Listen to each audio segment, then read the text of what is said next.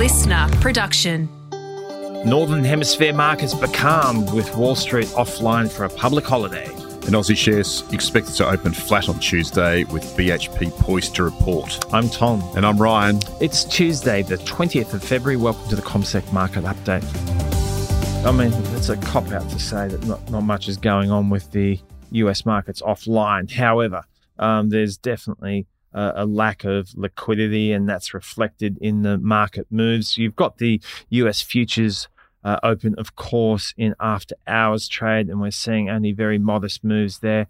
Slight positives for the Dow Jones and the S&P 500, the NASDAQ distinguishing itself with a gain of 0.25%. European markets similarly were not doing much at all. The UK market up by 0.25%. The French market was unchanged largely. The German market dipped by around 0.2%, and the Stock 600 index, the pan-European measure, up by around 0.2%. What would you be mentioning in your memoirs, Ryan? With US closed, it's important to remember we've got earnings from bellwether Nvidia due out Wednesday, and that could provide new impetus for equities as investors try to gauge the strength of the global economy. At the same time, we've also got Home Depot and Walmart due to kick off quarterly earnings reports for a slew of retailers this week, and they'll offer investors a crucial look at the financial health of US households and a sense of whether consumers can continue to drive strong economic growth going forward. The likelihood of markets having another leg up from these levels, what would you say it would rely on? Well, it's going to depend on a few things. We also get the US Federal Reserve's latest meeting minutes on Wednesday. So we did see the US bond market broadly flat overnight, and the market is looking towards these minutes on Wednesday. So some clues there perhaps around the timing of the US Federal Reserve's rate cuts. Now, we have seen a pushing out of the time horizon when it comes to the potential for rate cuts. I don't see anything this week that could bring that horizon back in again, even in the event that we have some disappointing manufacturing numbers, which are one of the overarching themes this week.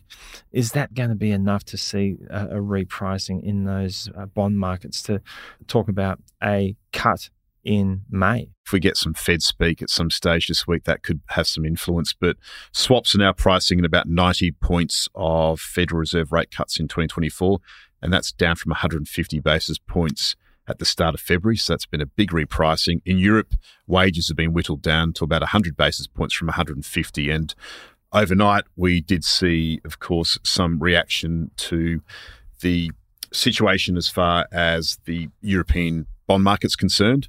And what we have seen there at the same time is the risk premium between the German Bund yield and the Italian yield. That difference in yield is now 145.5 basis points. That's the lowest since March 2022. So investors are locking in higher returns amid rising expectations for a cut in interest rates at the moment. Now, what we saw overnight, Tom, was Europe's benchmark stock index hit its highest level in over 2 years. So that's what I find interesting, is that the conversation around rate cuts is perhaps less fervent or optimistic, but you've still got these asset markets holding up at record high levels. You do, and part of the reason for that is the corporate earnings have been pretty good in Europe. We have seen, obviously, overnight lighter trade volumes with the US market shut, but healthcare stocks climbed 0.9% to a near two-year high, and that was led by AstraZeneca, which jumped over 3% after a combination of its blockbuster cancer drug Tagrisso with chemotherapy to treat a type of lung cancer was approved by the US Food Drug Administration. So indeed, that was a strong performer. It's an important catalyst for healthcare companies. If you get the FDA giving your molecule, drug, or whatever it is, the green light, then you are on a much better footing. Ryan, I want to reflect on the reopening of the Chinese market yesterday, because there were some hopes that this would be an important Lunar New Year break in terms of the consumer psychology, which has been under siege in recent months. Was there enough here to perhaps say that we have turned a corner? Because there have been quite a number of statistics reported around travel in particular in China. They are saying, the Chinese Communist Party's TV channel saying that travel was up 19% relative to pre-pandemic levels. More attractive when you compare it to last year. They're saying that it was up by a third.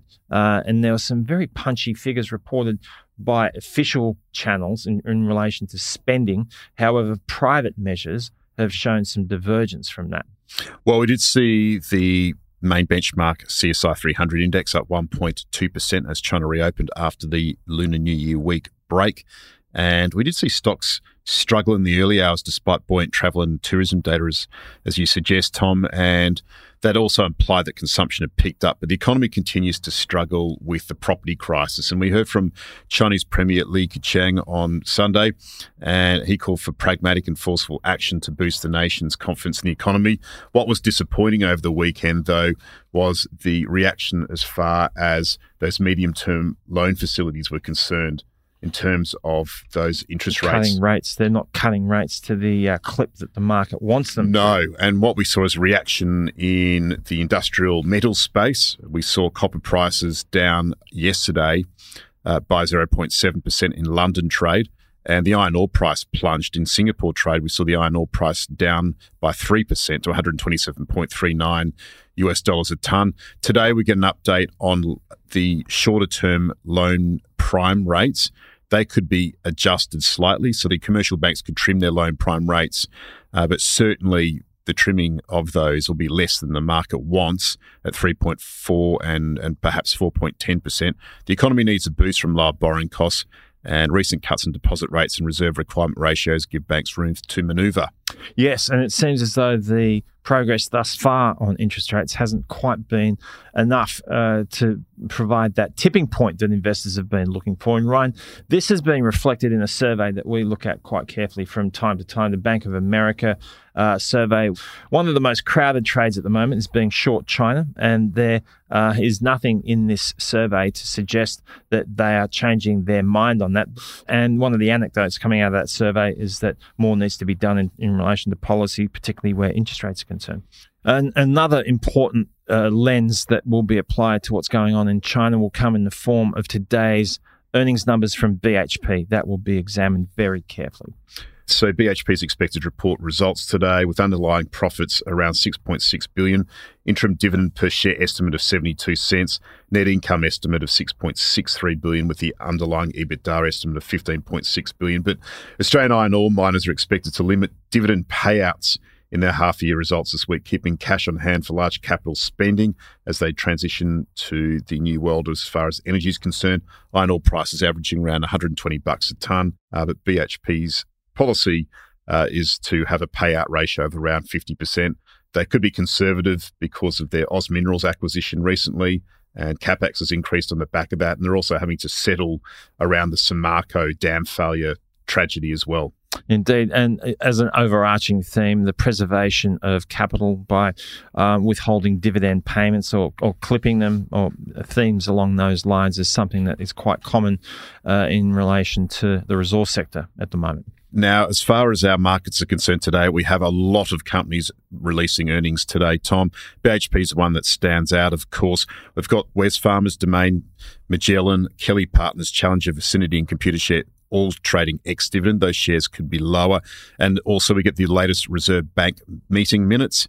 And, of course, looking at those minutes, Michelle Bullock in that meeting, wrong-footed markets anticipating a dovish tone at their first meeting on February the 6th, saying a further increase in interest rates cannot be ruled out. So we'll be paying close attention to any debate about February's policy decision and views about the outlook for inflation. Indeed, the Aussie dollar not vastly changed from where it was yesterday afternoon, trading at 65.4 US cents. Thanks for your company this morning. We look forward to talking to you again tomorrow.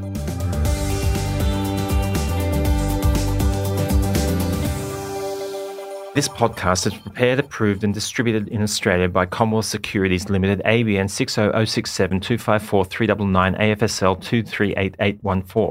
The information does not take into consideration your objectives, financial situation or needs. Consider the appropriateness of the information before acting, and if necessary, seek appropriate professional advice. Listener.